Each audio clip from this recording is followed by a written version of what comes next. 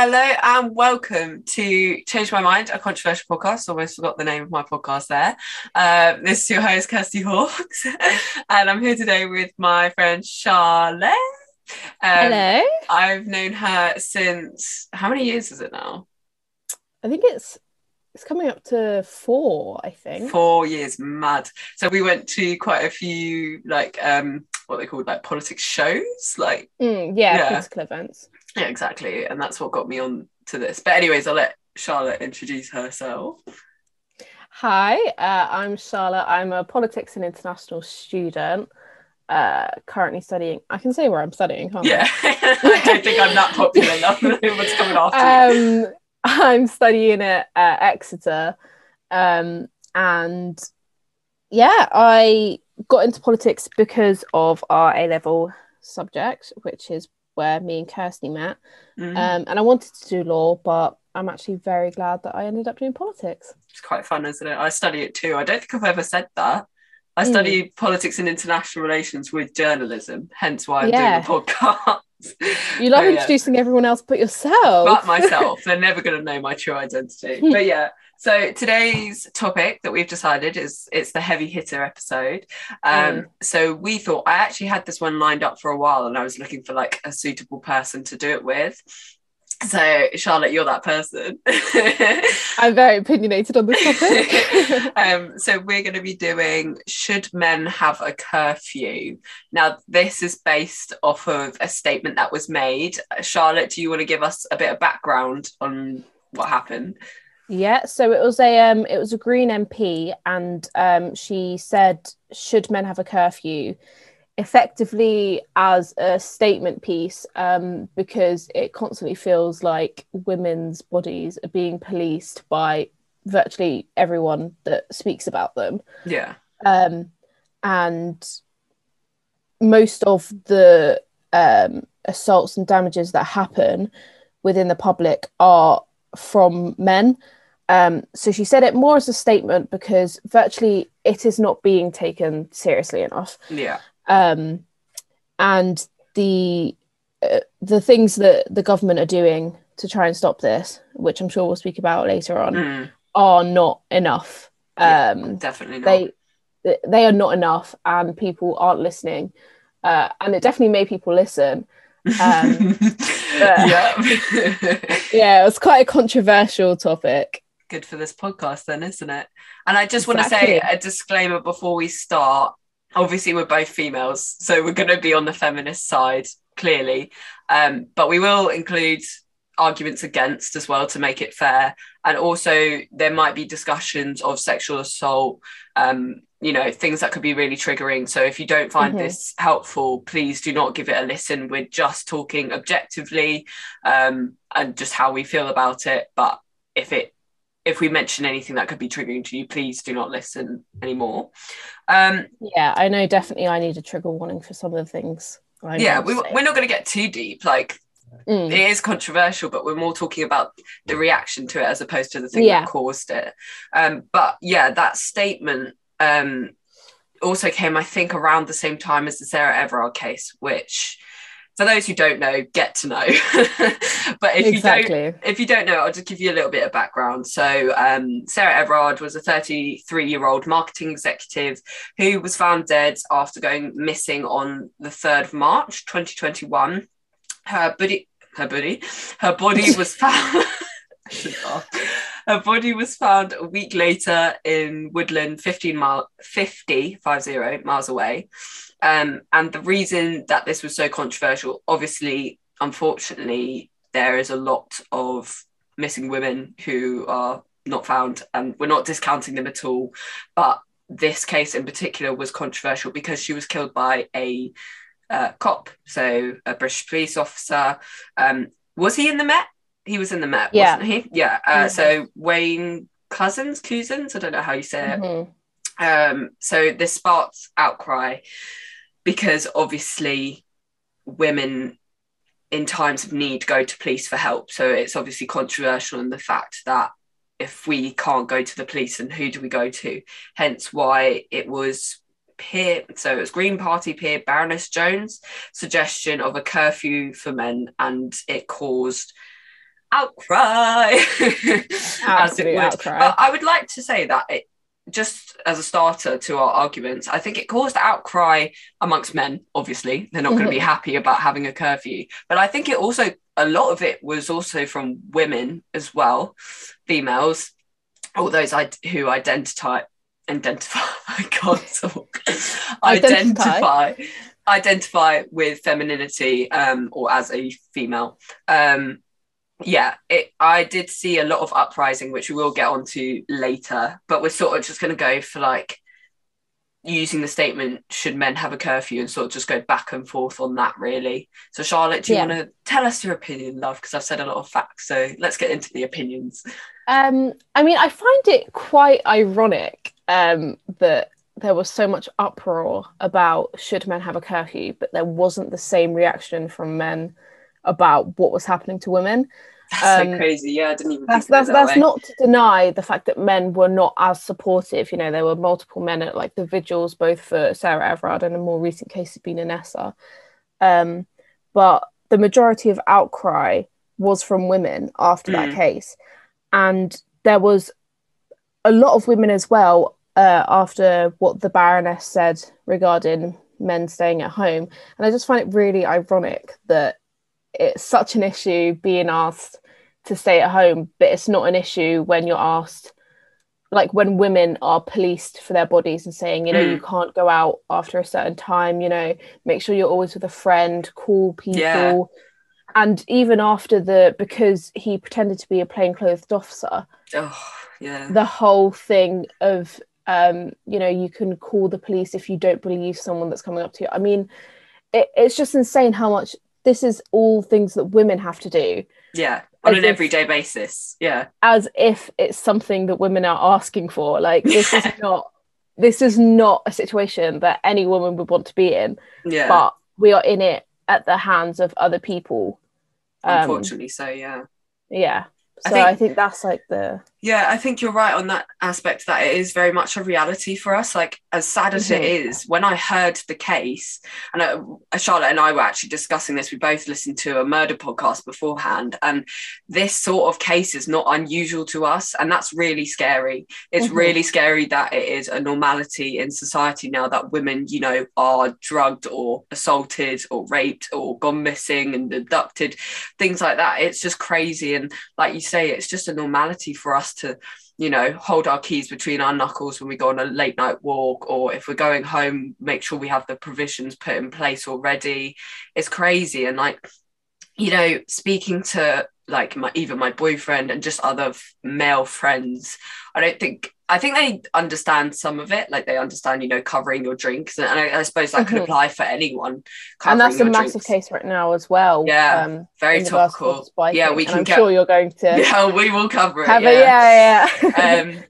But yeah, it's just, I think it's really crazy, like you say, that men are so in uproar about it when they don't understand the millions of steps that we have to take just in our everyday lives, not even something as drastic as a curfew, but just to maintain our safety. It's just millions of little things, which I suppose are supposedly massive undertaking of having a curfew on men, basically.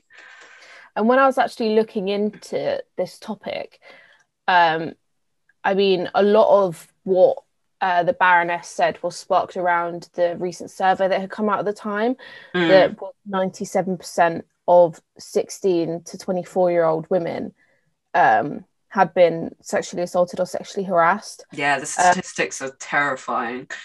Yeah, and of course, it's not to say that there is not statistics on male sexual harassment and assault. Oh, of course not. We're not minimising that at all. This just specifically is talking about this case. So yeah.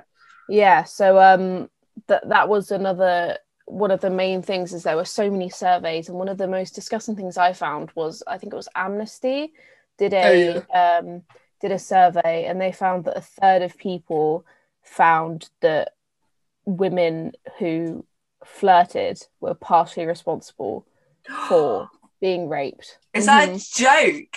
Is that a effing fucking joke? Or say fucking. I think that was in 2011 as well, and I think that the statistics would be much higher of people that think that, because it's such a big situation right now. I Mm. mean, the people that murdered Sarah Everard and Sabina Nessa weren't known by them. No. It's just disgusting. It's It is infuriating. disgusting. And that's a lot of victim blaming recently. Mm-hmm. And in the Sarah Everard case, even with the spikings and stuff like that, it's a lot of victim blaming. And it just kind of takes me back. I watched I highly recommend, it's called The Ripper on Netflix, about the Yorkshire Ripper, and who was also going around killing female prostitutes, etc., etc. Sorry, not prostitutes, we should say sex workers nowadays. Yeah. But it was, at the time, they tried to put a curfew on women. So looking in history, they tried to put a curfew on women and say, look, it is not safe for you to be going out. And to be fair, there's a serial killer on the loose at that time. I can completely understand that. But women stood up in solidarity and went out anyways, because they weren't having no man tell them that they had to stay inside. Do you know what I mean? And some would say that's reckless in the case of obviously a serial killer being on the loose, known to be targeting females and sex workers of that nature as well. But at the same time, I think it's just our nature. It's not fun to be oppressed in simple terms. It's not fun to be told you can't do something, like with the recent spiking cases. So we'll talk about that a little bit now. It started off in Nottingham University, I want to say. Yes. Well, it's all over the place, to be fair. The first place I saw so. it about was, obviously at my university, I've always had stories about certain clubs, there's always a risk of certain I've seen like posts on your stories and stuff about being safe at night, and the same here in Hertfordshire. So I study at Uni of Hearts, and we literally had, I think it was, now don't quote me on this, but I think it was over double figures basically in a week for Freshers Week of girls who had been spiked. And it's just crazy that now it has to come across our mind of not going out, in the fact that we don't want to be spiked, which is crazy. We should be able to go out. And I think that's going back to what I said about victim blaming, is just like in the Sarah Everard case specifically, and you'll talk more on this, but some of the police officers who like to offer up their words of advice, some even went to victim blaming of saying like, why was she out that late at night? Because I think it was like after 9 p.m, I think. Yeah, it's 9:30.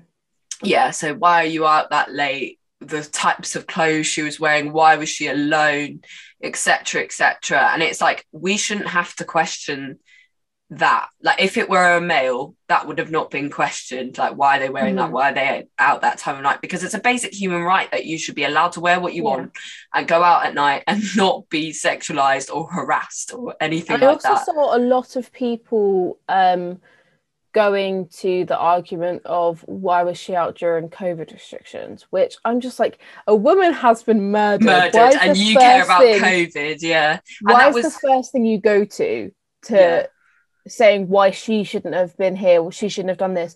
Why did he make the decision to go and rent a car, to go and kidnap someone, to go and falsely pretend to be on duty? I mean, I have so much more to say about himself, but I don't even want to give the satisfaction of saying his name. No, honestly, it's so infuriating.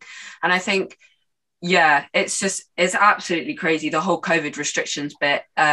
Obviously afterwards people wanted to, there were vigils for her, and then that all got shut down, and the police were very frowned on for that, because they said, it breaks COVID restrictions, which, yes, I understand to some degree, we do have to be careful about that, etc. But people are in mourning, and the reason it's so sad is, even if you don't know her, it's a universal feeling for women. It's like when a baby dies, or even a dog, it's something that is so wholesome and innocent and should never have happened, and it makes you question why the world is the way it is, that it made, of course, every female feel a bit of solidarity with her about how awful this case is, and how, unfortunately, in this situation, the man was to blame. And the fact that the police even thought to stop the vigils was just crazy to me. I was like, surely, come on, where is your heart?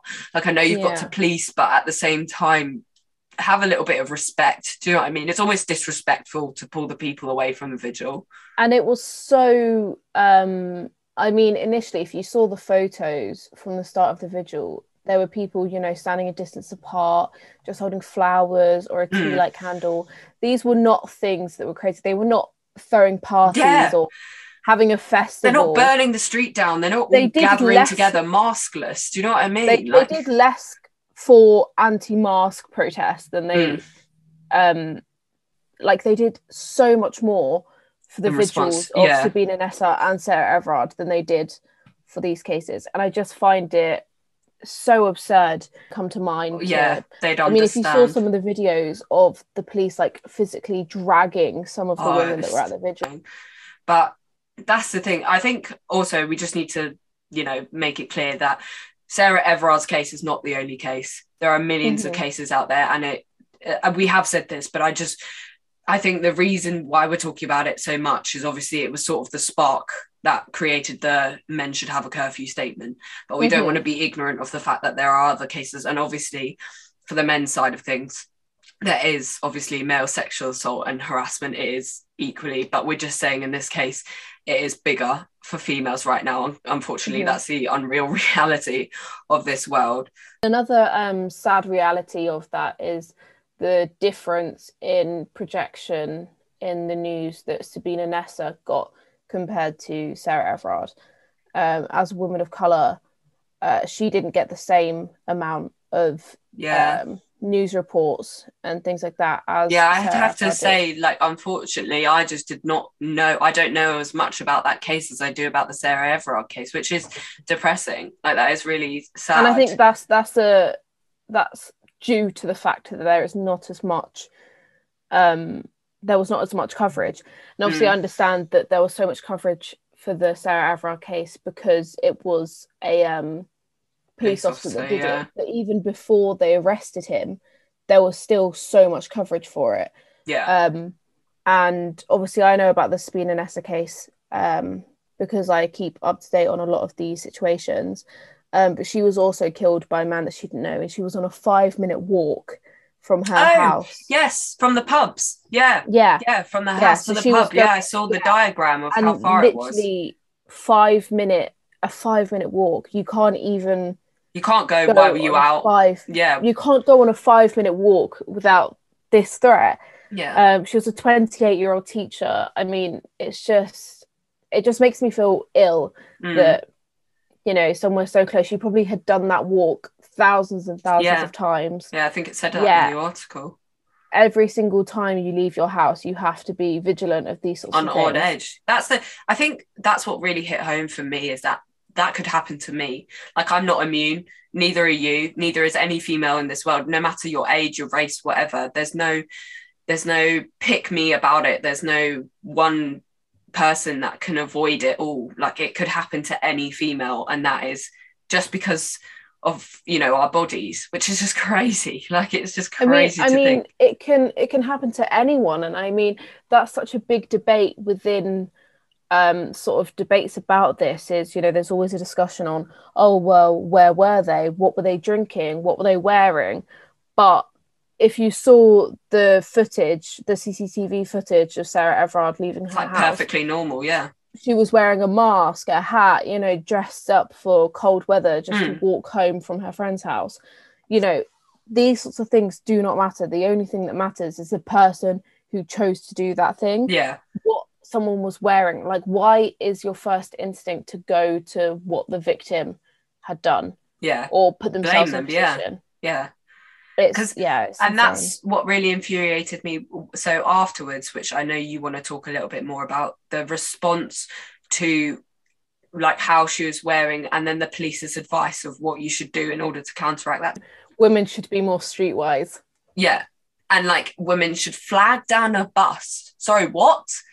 Sorry, I didn't know there was a bus in every part of this country, even in the middle of the country. Do you know what I mean? That's one of the main things I want to talk about. You said, obviously, across the country. I currently live in Cornwall, and I'm just as scared as someone living in London. They put all these new tactics and things in place. The government, I actually wrote it down, following the Sarah Everard case, the government promised to double the Streetwise case in London. They plan to put 650 more officers in London. Yes, these cases were documented and put nationwide in London, but these things happen everywhere. Around the world, not even just in the UK. Of course, in the West, we're relatively, we can only necessarily speak from a West perspective because this is the life we live. But if you were to do a case on anywhere else in the world, these things would be just the same.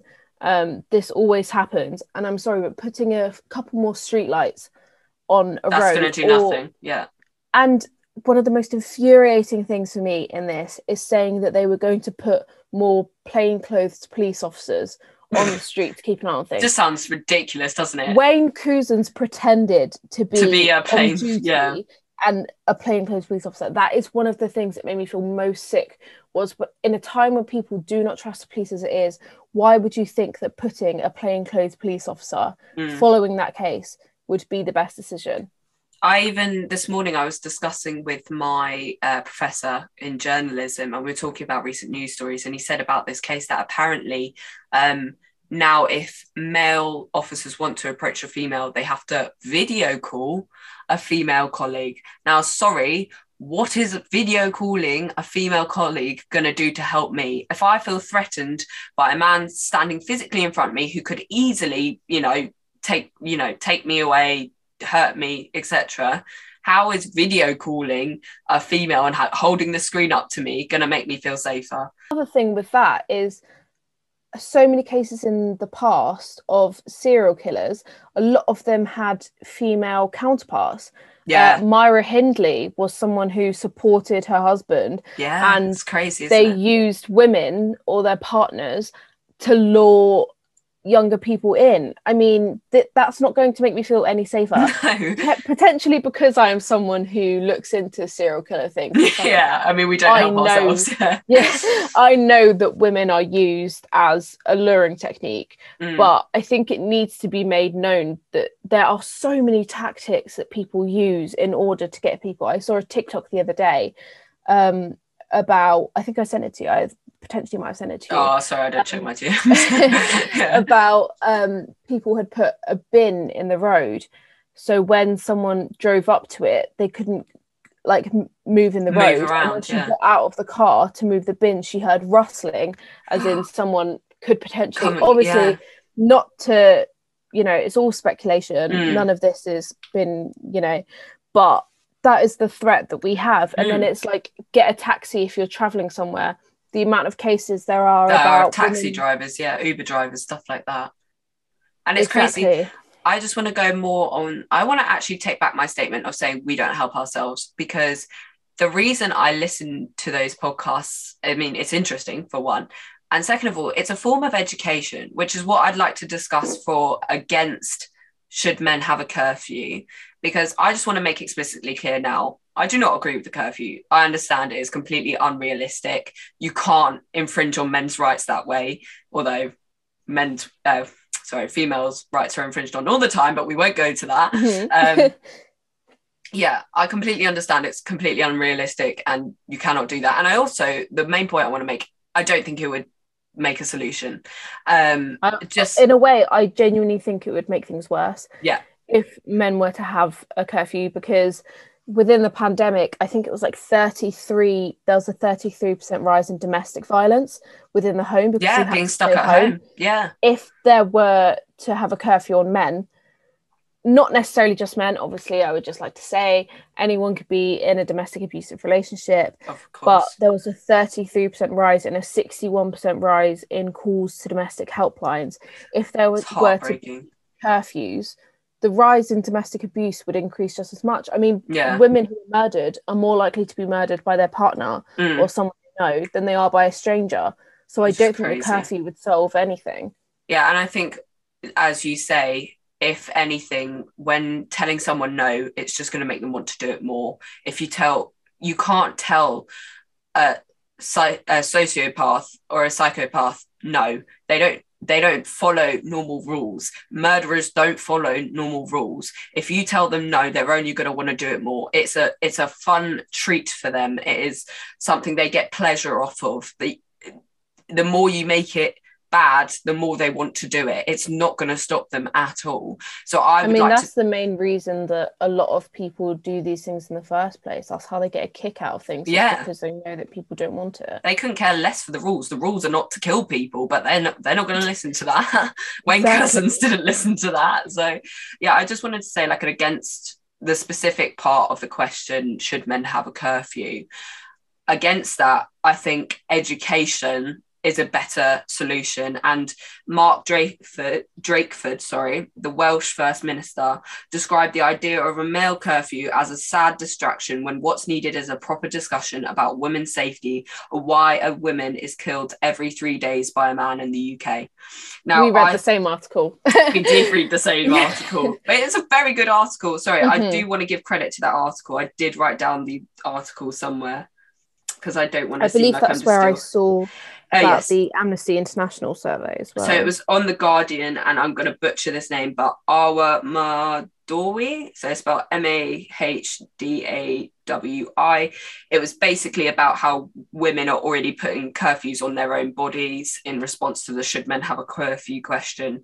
But yeah, the education, I really want to talk on that because I think that is so important.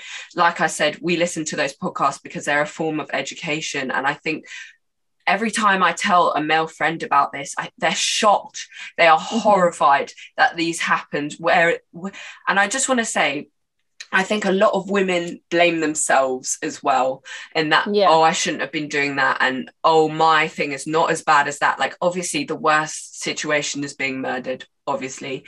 But there are things, traumatizing things that can still happen to you. I mean, even my friends last night, they went out to a club and some creep was touching them up, or even just a man making you feel uncomfortable in any way is still something you can feel bad about. Like, you don't have to compare yourself to others. It's still traumatizing to you and it still affects you. And it's still not okay that that man did that to you.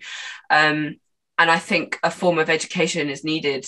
You know, it's always like, tell your sons how to look after a lady and be a gentleman to a lady. More than that, tell your sons how to keep their girlfriends or their sisters or their female friends safe, how to protect them. And also bringing up discussions within their male-dominated friendship groups, because 100%. I don't think it's said enough within friendship groups. You know, there's always this thing of locker room banter, all of those sorts of things. And I'm not saying, you know, censor yourself. Like, I know everyone makes jokes about everything. Yeah.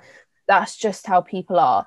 But if you are friends with someone and they are doing something that you don't agree with, call them out on it. There is no shame in calling a friend out because what they are doing is predatory. Yeah. That would save so many people, because a lot of the times it will come to this and someone will have been spiked or inappropriately touched by someone, and then the initial thing that their friends go to is jump straight to, they wouldn't do that, they're not like that.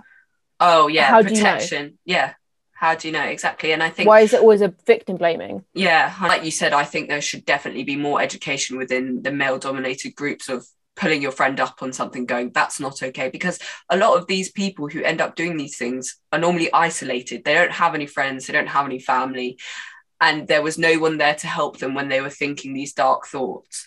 And obviously that could also lead to, you know, mental health, and we need to put more provisions in on helping people like that and identifying it straight away when you start to see signs of it. But as a friend as well, like you said, just keep them in check and also educate them. Say, look, you know, my friend's going to be on her own, make sure to walk her home, make sure to book her a taxi, you know, when we say hold our drink, protect it like your life depends on it. Do you know what I mean? And, you know, educating them on things that even not trivial things, sorry, that's minimizing it, even small things. I know there's the saying of not all men, and that is so 100% true. That is so, but why is that the first thing that you go to? Yeah, I can't emphasize more that it's not all men, obviously, but unfortunately it is the majority of men. And the fact that we have to feel wary over a trivial thing, over DMs of, someone calling us beautiful, that should be a compliment. That should be something we feel happy about, but we don't. Don't know about you, but when I get a compliment from a random stranger, I don't feel okay. I feel uneasy.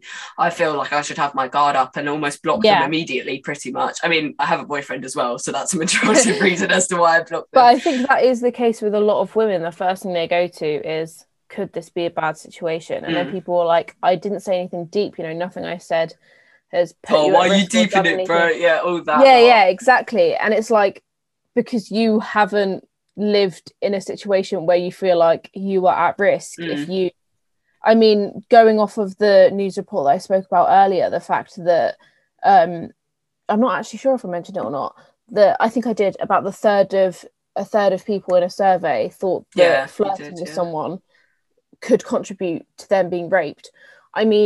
It's like every single thing you do, whether it's speaking to someone, whether it's being nice to someone, what are you meant to do? Because if you ignore someone, then they get angry and there's a threat of them getting angry. If you're nice to someone, then you're being overly nice and you're contributing to your own downfall. What is that? What is that? I just want to see, obviously, the locker room banter, I understand. We even make jokes about it sometimes as females, and some really far gone feminists would say that's, detrimental, and that's going to affect our entire history, all the lengths that we've come to get female, standing in society.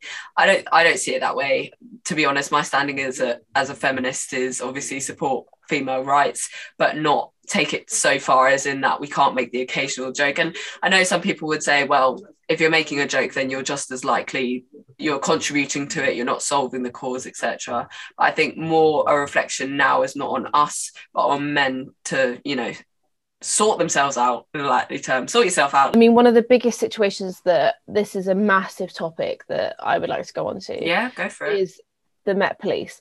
Oh, let's go. I'm ready. I'm getting comfy. Hang on, guys. I'm gonna pull my blanket around me. This is a situation that I feel so strongly about. Yeah. One of the biggest things, just going off of the topic that we were speaking of before, Sarah Everard, the man who killed her had been accused of indecent exposure prior to what he had done. This man was still a serving police officer. I didn't actually know that.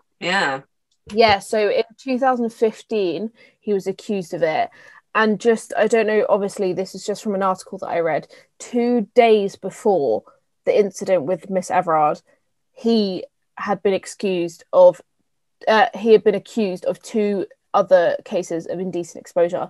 This is a serving police officer. Apparently his colleagues nicknamed him the rapist. This man was supposed to protect and serve. Those colleagues felt well bad afterwards. And I should laugh, but Jesus. No, but this is what I mean. This is a situation. This man was still in service when this stuff happened. Shouldn't have been allowed. He had been accused of indecent exposure. There are so many cases. What was it? It was 750 allegations of sexual misconduct, I think, over an 11-year span, and only 83 of those people were sacked. Many people, I was watching a TV program obviously it was a fictional program, I believe. I don't remember what it was called. It had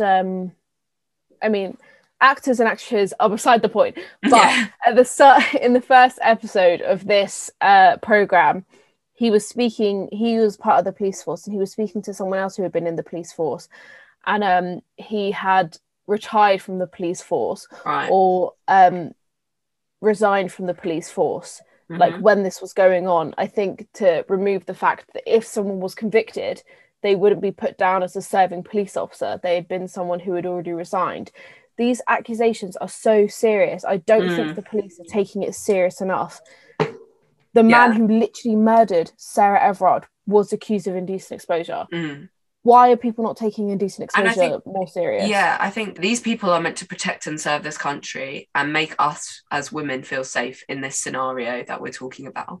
How are we supposed to feel safe if they are the predator themselves? Do you know what I mean?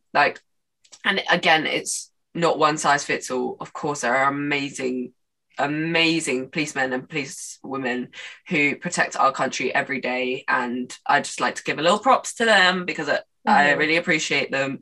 I mean, the majority of police officers are serving to protect the people, but how are you, as a member of the public, meant to know that? Yeah, you can't tell. There's no screening. Yeah. The suggestions from the Met Police to, call the police and then ask whether the plainclothes officer, if someone wanted to put harm on you, they would do it. Yeah, they're not going to wait. If you went, excuse me, sorry, I've got to make a phone call to your superiors, they're not going to be like, oh yeah, you do that, honey, because they know they're not real. So of course they're just going to attack you straight away. And putting more plainclothes officers on the streets in order to counteract this. I mean, I just find that so ironic, putting plainclothes officers after a case where a supposed plainclothes officer murdered someone. And it's really infuriating when men make laws on things that apply to women and are on women's experiences. Like the whole thing a while back of like the luxury tax on tampons and sanitary products. It's that sort of thing again. And obviously this is way more serious. I appreciate there probably are female officers that are contributing, but not enough. And they're not listening to public outcry as much as they should be. I'm sure there were millions of petitions that came out after the Sarah Everard case. And I just think they're just not taking on. And it's like, do they even hear themselves when they say some of the things like putting plainclothes police officers on it's like in Modern Family where Phil always says things out loud that are like really sexual and he can't hear it and Claire goes, listen to yourself. It's like that. Listen to what you've just said. How is that making women feel safe? Put yourself in a female's shoes. How would you feel walking down the street, you're approached by a plainclothes police officer? Oh, sorry, let me just call your superiors. And also, again, like we said, it's not applicable everywhere. Like in London, yeah, but if you're in the middle of a countryside and someone approached you, or even a place with no service, okay, who are you calling now? Which bus are you flagging down now? Like, yes, you can ask them for their identity and see their badge number and stuff, but like he showed Sarah his. If you saw the video of their communication before she got into his rented car, he showed his identification because he is a police officer.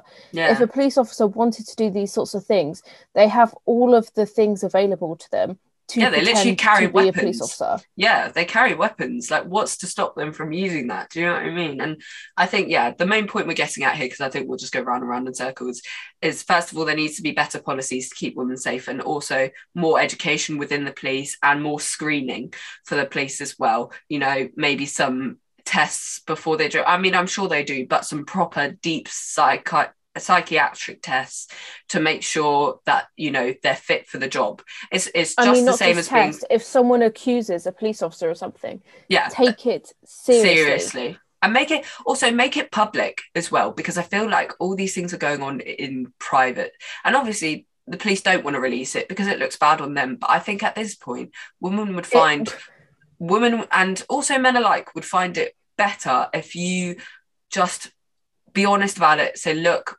this is a terrible allegation, but the fact that we're taking it seriously and we're dealing with it shows that we don't stand for this sort of thing. Because by them allowing police officers to continue this way and get away with these supposedly small allegations allows for the fact that they agree with it and they're okay with it. If you don't do anything to change it, then you're manifesting it to happen. And look, they called him the bloody rapist, and look what happened. He murdered somebody and raped her. Like, it's just disgusting. How dare I was about to say how dare you, because it makes me so angry. No, but genuinely, if I was stood face to face with like the crime commissioner who resigned, the man who said women should be more streetwise, if I was face to face with him, I mean, punch him in the face. The person that I debate with most is my dad. And when I have debates with my dad, I get so passionate about these things. I am such a passionate person when speaking about things that directly affect me and that I just feel passionate about. And I get so irate about these things because they need the empathy behind it. Because I think it's at this point, it's almost a desperate plea. We're not getting violent about it. We've always tried to put our point across, but no one is listening. If it's not going to change now, it's never going to change. Do you know what I mean? It's just going to become a thing that is normalized, and it already is normalized. It's already normalized in society.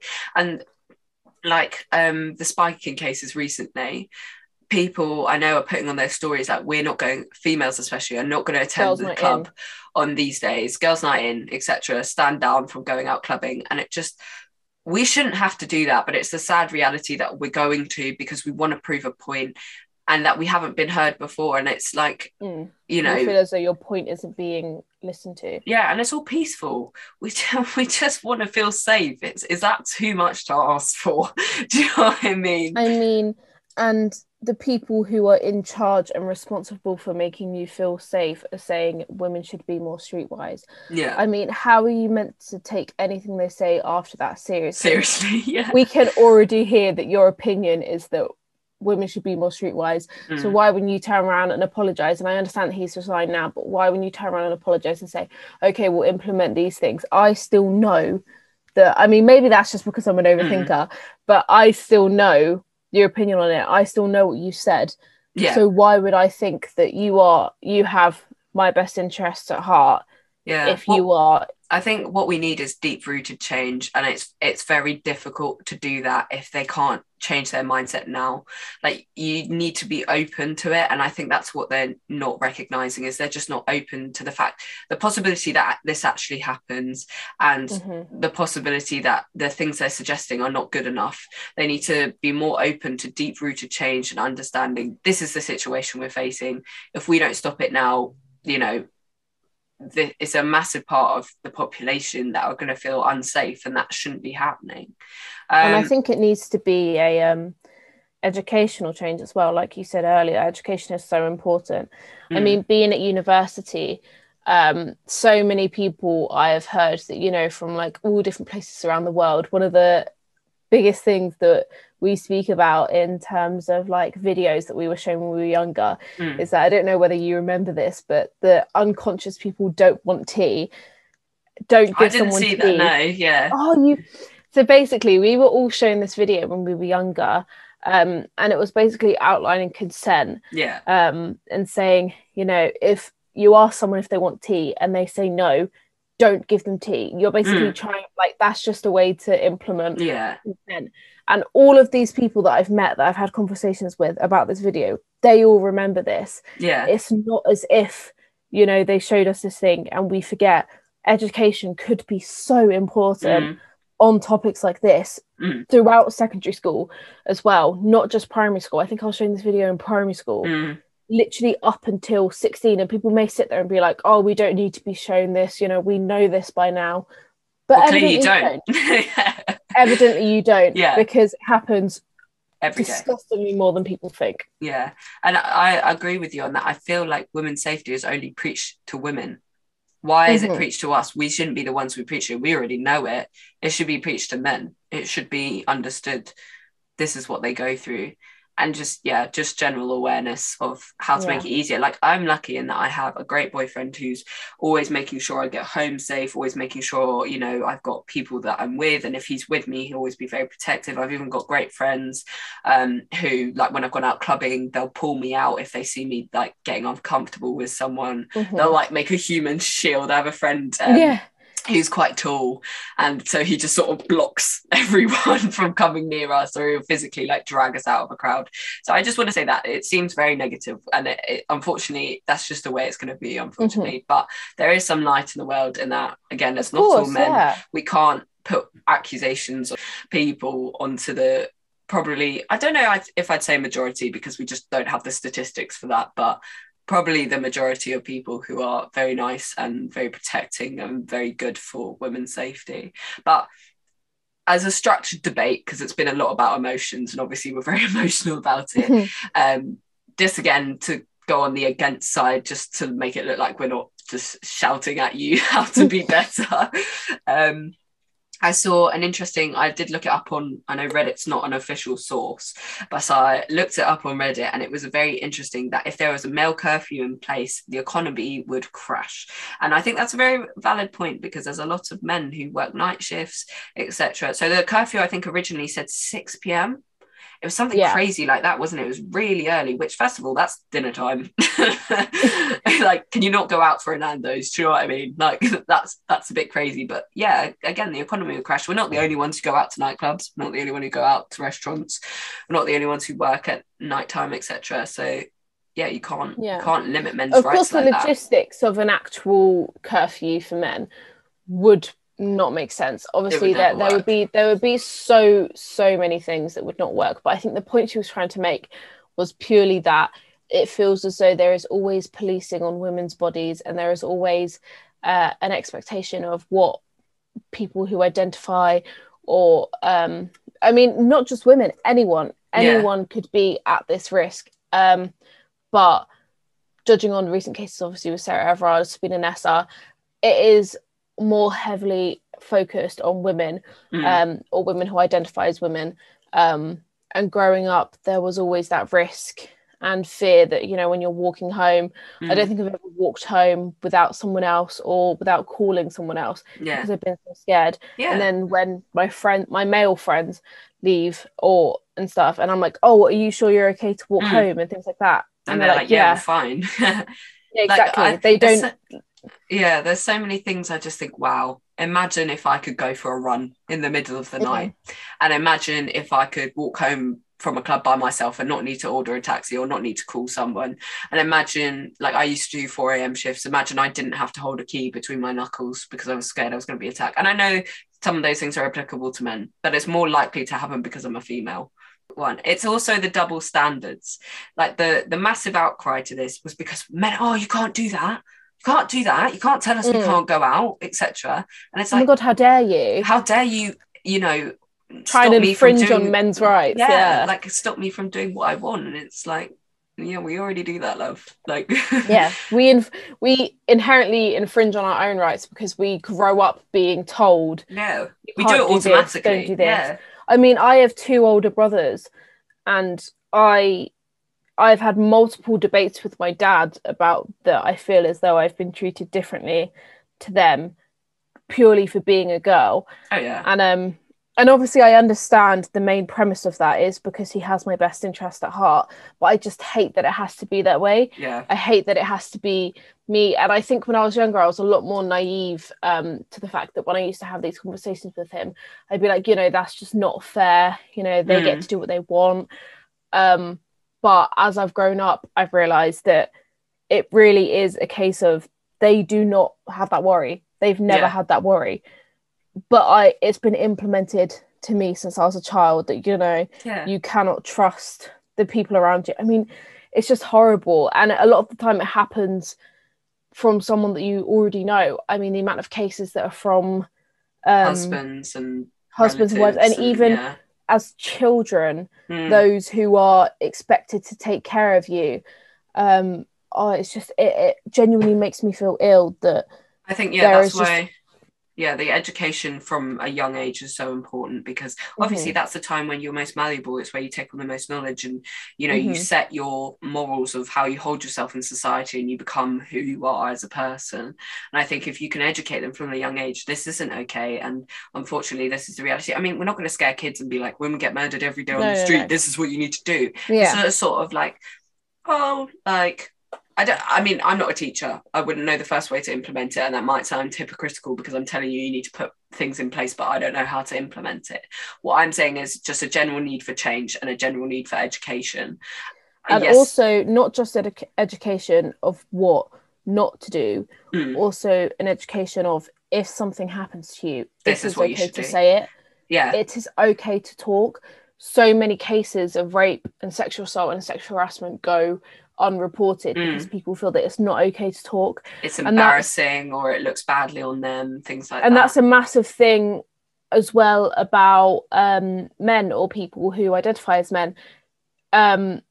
You are okay to talk as well. You can talk. There is a constant, and that's a massive branch of feminism, is that changing things that are normally stigmatism towards women. Yeah, recent like looking, the study of feminism looks at genders, the construct of femininity and masculinity, and that how those can be abolished, or you can embrace femininity or masculinity in different ways. It doesn't have to be outlined to a gender. Like I've always told my boyfriend, like, cry if you want to cry and you feel upset about something, cry. Like, it's a human emotion. Why has that suddenly become a thing that you can't do anymore? Like, it's just crazy. Exactly, approaching these things, as much as, you know, the statistics show that it is mainly against women, approaching these situations will help a massive amount of the male population. Especially in regards to talking. I'm sure that a statistic that I saw recently, it was 4.9 million women had been, this was from the Office of National Statistics, they predicted that 4.9 million of women had been sexually assaulted or raped, and it was just under 1 million for men. Not just rape, sexual assault, sexual harassment, but I think the number would be so much higher. But there is such stigmatism around men speaking out that the percentage is probably a lot higher, but because of this social norm that men don't talk or men don't cry. Well, it's like, take murder for example. No matter your gender, you can feel awful about that and feel sad about it, and things that have touched you, you know. I should not say things that should touch me. That's a poor choice of words. Poor choice of words. I'm leaving that in just because, oh my God. But yeah, it's a shared experience. If it's something you can sympathise with, then surely you should be able to conversate about it more. So unfortunately, if men have been through experiences that are bad and have been sexually harassed or raped or something like that, you now can understand how it feels to, you know, for women to have to police themselves, and about the safety of yourself. More likely to be murdered, and the homicide rates, men are murdered more than women. It's just that we are murdered because of our bodies. In a different sense. You know, a lot of crime on men is male on male crimes. Like revenge killings, isn't it?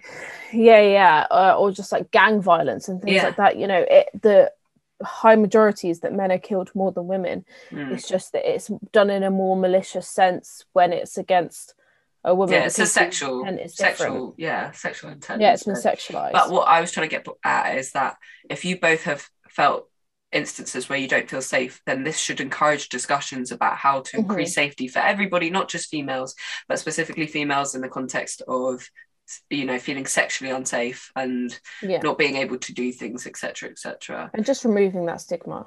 And another thing with CCTV, there isn't CCTV in the place where women are murdered in the 5-minute walk that Sabina Nessa took to a bar, but God forbid you go in a yellow box on a roundabout. There is always going to be CCTV to make sure that you don't do that. You were on the double yellow lines. That's it. You're done for. Exactly. There will always be CCTV in a place where it economically matters. But apparently people being murdered in a poorly lit, unpopulated park, that doesn't matter as much because you can't get taxed and you can't get fines out of that. Talking of economic, motivation as such, just on I know we've already touched on it, but the spiking case, it was like, obviously then a petition started of that people should be thoroughly searched before they come in to a club, and that obviously requires, you know, metal detectors and things like that, which economically the clubs and stuff are not gonna want to invest in, because that's just extra effort and it's extra money that they don't want to spend and stuff like that. And it's like, yeah, but if you don't economically invest in that, then females just aren't going to come to your clubs anymore.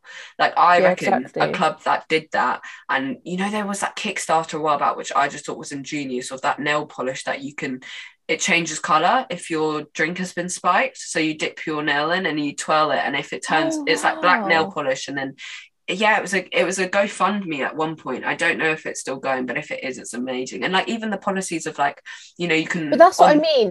That's one of those things where it's like, you have to invest in that sort of thing. Mm. We're having to buy the things for our safety. But even like on the back of, bar toilets, it says order this, ask for Angela, or order this certain drink if you don't feel safe. And I think it's I don't know if it's in the men's toilets as well, but it should be, because if anyone feels unsafe on a date or any meeting, you should be able to call someone. It's the economically minded thing. I think that's really vindictive as well. I feel attacked by that, in that what these bars, again, like the police not doing proper screenings and allowing people to stay, it's almost as bad as the bars not doing something about it to then help women feel more safe when they go to those bars. Because I think those bars would be fucking popular if they put in all these provisions and like made women feel safe, and it would actually make women trust or just people in general, make them trust the government or the police. Feel like we're being listened to. Exactly, because right now just throwing money at people and saying we'll implement some more streetlights, that's not, I mean, if you hear the backlash, people do not think that they are being listened to. So doing more things, and nationwide, not just focusing on London, although 2 of the biggest cases in the past year have been in London. This stuff happens everywhere, it's just not publicised. And implement these things nationwide. And I think, again, like the psychology of it as well, if you put these things in place, psychology, it could reverse how we feel as well. Like we could start feeling like we can go out more and we can wear what we want and it not be, sexualized, and we can feel trust and safety again when going out, and that would be really good for everybody. I mean, obviously just for women themselves to feel empowered again, but also for the economy, it would boost because we go out more, it'd feel better for everybody, like we can go out with men. And also, because I know there's like those memes on TikToks, isn't it, where like a man's like walking behind a female at night and he feels guilty because he doesn't want to make the female feel like he's following her and stuff like that, just like make it feel normal again. Do you know what I mean? And another point I wanted to make was going off that quickly, I do feel like there is so much more backlash when it's to do with something that could maybe infringe on men. Obviously the topic of the curfew, but even things like, why do I have to walk 4 steps behind or cross the road because of a woman? Like, it's not me that's doing it, it's not all men, but we are the ones that are having to put in all these measures in place. You could do one small thing to help us feel safer. Exactly. It is really not a big ask to not get too close to someone and make them uncomfortable. Yeah, because I mean, it's personal space anyway, dude. Like, exactly. It's a situation for everyone. Yeah, exactly. I think there was a really great, for the not all men thing, there was a really good analysis. I was actually on TikTok, which I know is not the greatest source to quote, but it was a girl speaking about the not all men theory as a gun that has 6 chambers but has a bullet in it. And it's like, not every time you pull that lever there will be a bullet, but there is a possibility that there's a bullet in there that could end your life. Would you pull it? Probably not, because you don't want to take the chance. And it's the same with us. It's like, we're not going to take the chance just in case you are that man and you are the one who could end our lives. Like, do you know what I mean? Exactly. It's the same impact. And I think there is so much education that needs to be done to men on why women feel uncomfortable and why they don't speak out. Because I have had so many conversations with men in the past and they're like, yeah, but if you're in a comfortable situation, why not just leave? Why not just say no? Sometimes it's not that easy. Sometimes it's not just that easy. Sometimes you genuinely fear that saying no will have a worse consequence. Fear for your life. Sometimes turning people down and things like that could have a worse consequence. Like I had I have a very relevant experience to that, actually. I was in the Snug in St Albans again. If I don't know if we're allowed to name drop, but I'm not popular, so it's fine. And I was with my friend Macy. Shout out to her, we love her. It was her birthday. We do love Macy. We were out for her birthday drink. She was quite gone. I decided to be the more sober one of the group. Again, that's the thing that we have to normalise, is having someone sober just in case something happens. Anywho, we're sitting at this table and this guy come over and he's going, no, he's clearly very gone. And at first I was like, okay, he's harmless, he's just drunk, whatever. And then he starts going, give me my number, not like me me, he was like, give me my number. And I was like, I don't know your number. He was like, that's my phone, because I was holding my phone. He was like, that's my phone. And I was like, no, it's not. Like, I can show you. There's a home screen of me and my boyfriend. It's definitely my phone. He's like, no, that's my phone. Give me my number. I was like, I'm not giving you your number. First of all, I don't know it. And second of all, I don't want to.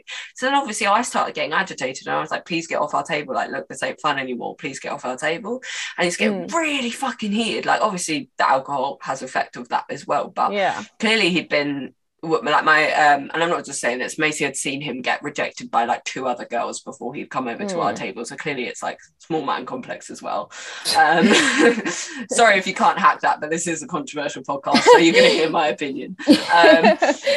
So just acting really aggressive for no apparent reason. So I then got up. I was wearing quite tall heels at the time, stood up, slammed my hands on the table and said, get the fuck off my table, we don't want you here. And he got so in my face about it, so aggressive, and like literally to the point where I almost feared that he was going to swing at me or do something. And as luckily, if asking someone to leave your table. I mean, okay, okay, it was an aggressive tone. Maybe I shouldn't have gone that far, but you know what? I felt he was getting aggressive to you. I felt like I was threatened, so I'm going to react the same way. You know, act with dominance and scare. Why is it okay for him to be aggressive and argumentative to you, but the minute that you ask him to leave your table, it's not okay. Completely within your rights to do. Yeah. Luckily we were by the door and the security guys pulled him away. But then it became a thing of like, okay, well, now I don't want to leave out that exit, because what if I walk past and he swings by? And that's I just wanted to relate that to the point of sometimes saying no or trying to get out of the situation actually makes it worse, which is also something we need to educate men about. The last, well, it doesn't have to be the last point, but obviously the outcry to the no curfew was about impeaching on men's rights, but just taking it out of a context of like sexual safety, etc., like women's safety, our bodies are policed in different ways as well. Like recently some abortion laws have been made legal I'm saying that wrong. So abortion is illegal. It's been made legal. Yeah. After it's been made illegal. Period.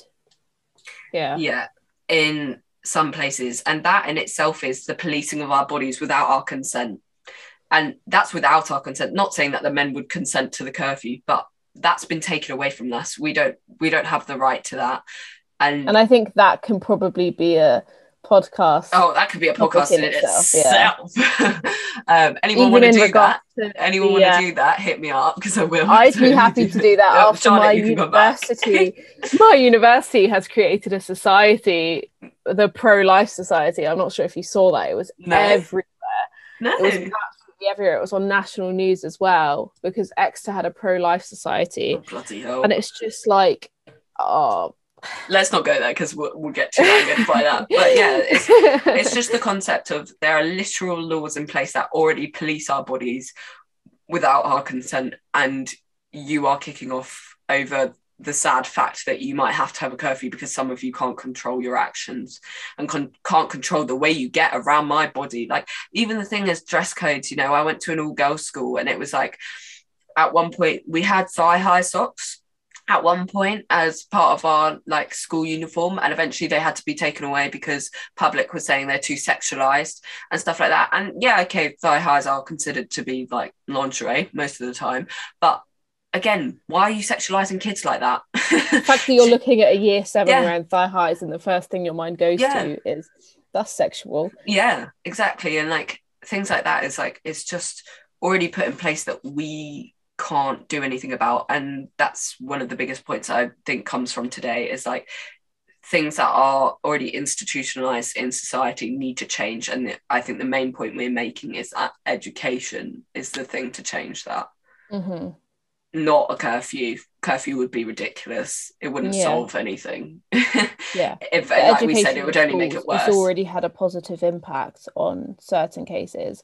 Yeah. It could just improve from there. And I know it's a sad fact that we even have to ask for this education to be put in place, and that right now that feels like the only method as well, which is sad because obviously education is a process. It takes time. It's not immediate. Yes, obviously opens up the world to great possibilities and maybe would lead to, you know, legislative acts that would help women's safety more. But I mean, it's going to take time. Let's be real, they put something in place where it was like they took away a certain thing in education where you couldn't criticize the government or something along those lines. I may be waffling there, but I'm pretty sure a legislation was put in place where like you couldn't criticize. There was a point like that in Peru. I was actually talking to some female classmates of mine who apparently their prime minister said that females should not speak up about abuse cases because it might reflect badly on their family and their husband.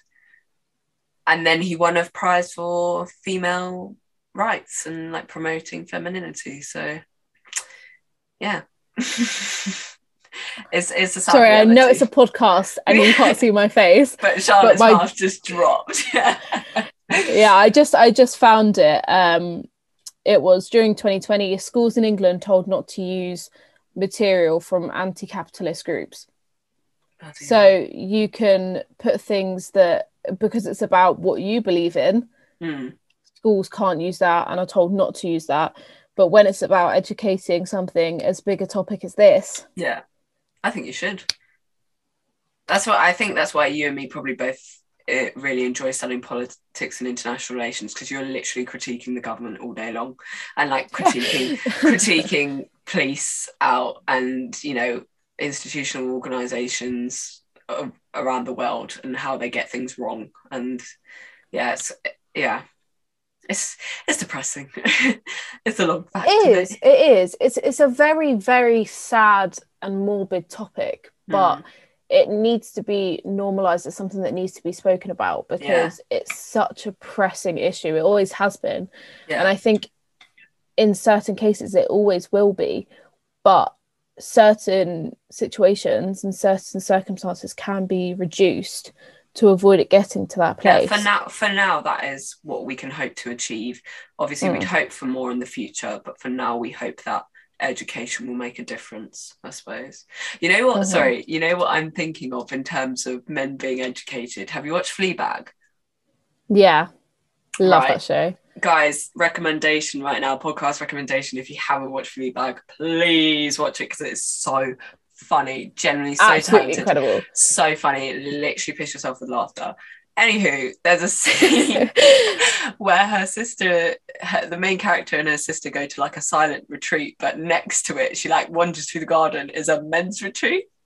And it's like teaching them how to not be rude to women, and it's like them shouting at a doll going, "You fucking bitch," and "You slag," and "You they basically go to that retreat to make sure that they don't do it to their wife. Yeah, they're like these blow up like sex dolls of like how to treat women.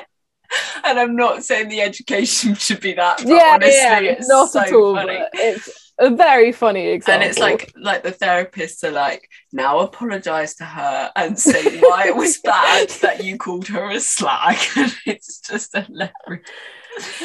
Just a bit of light-hearted. Yeah, maybe that could be the ending, because it's been so depressing. I feel very, very depressing. So we both listened to My Favourite Murder, which is a great podcast also. Please give that a listen, men and female alike. But at the end they do this thing called fucking hooray, because they're talking about murder and it's so depressing. I feel like that was our fucking hooray, because Jesus. But yeah, so that has been this week's podcast with my lovely friend Charlotte. Thank you for having me. Of course, and you'll definitely be back again, maybe for that abortion rights one. That would be very good. So that's something maybe very controversial, if it's going to be me. Something you guys can look forward to in the future. But yeah, that's been Should Men Have a Curfew? Should men have a curfew? Yeah, is that the question? Yeah, should men have a curfew? That you can't even remember at this point. I'm just too depressed. Anywho, thank you guys for listening. Thank you, Charlotte, for being on here. And thank you for having we me. shall see you next week, hopefully with something a little bit lighter. Okay, bye. Bye.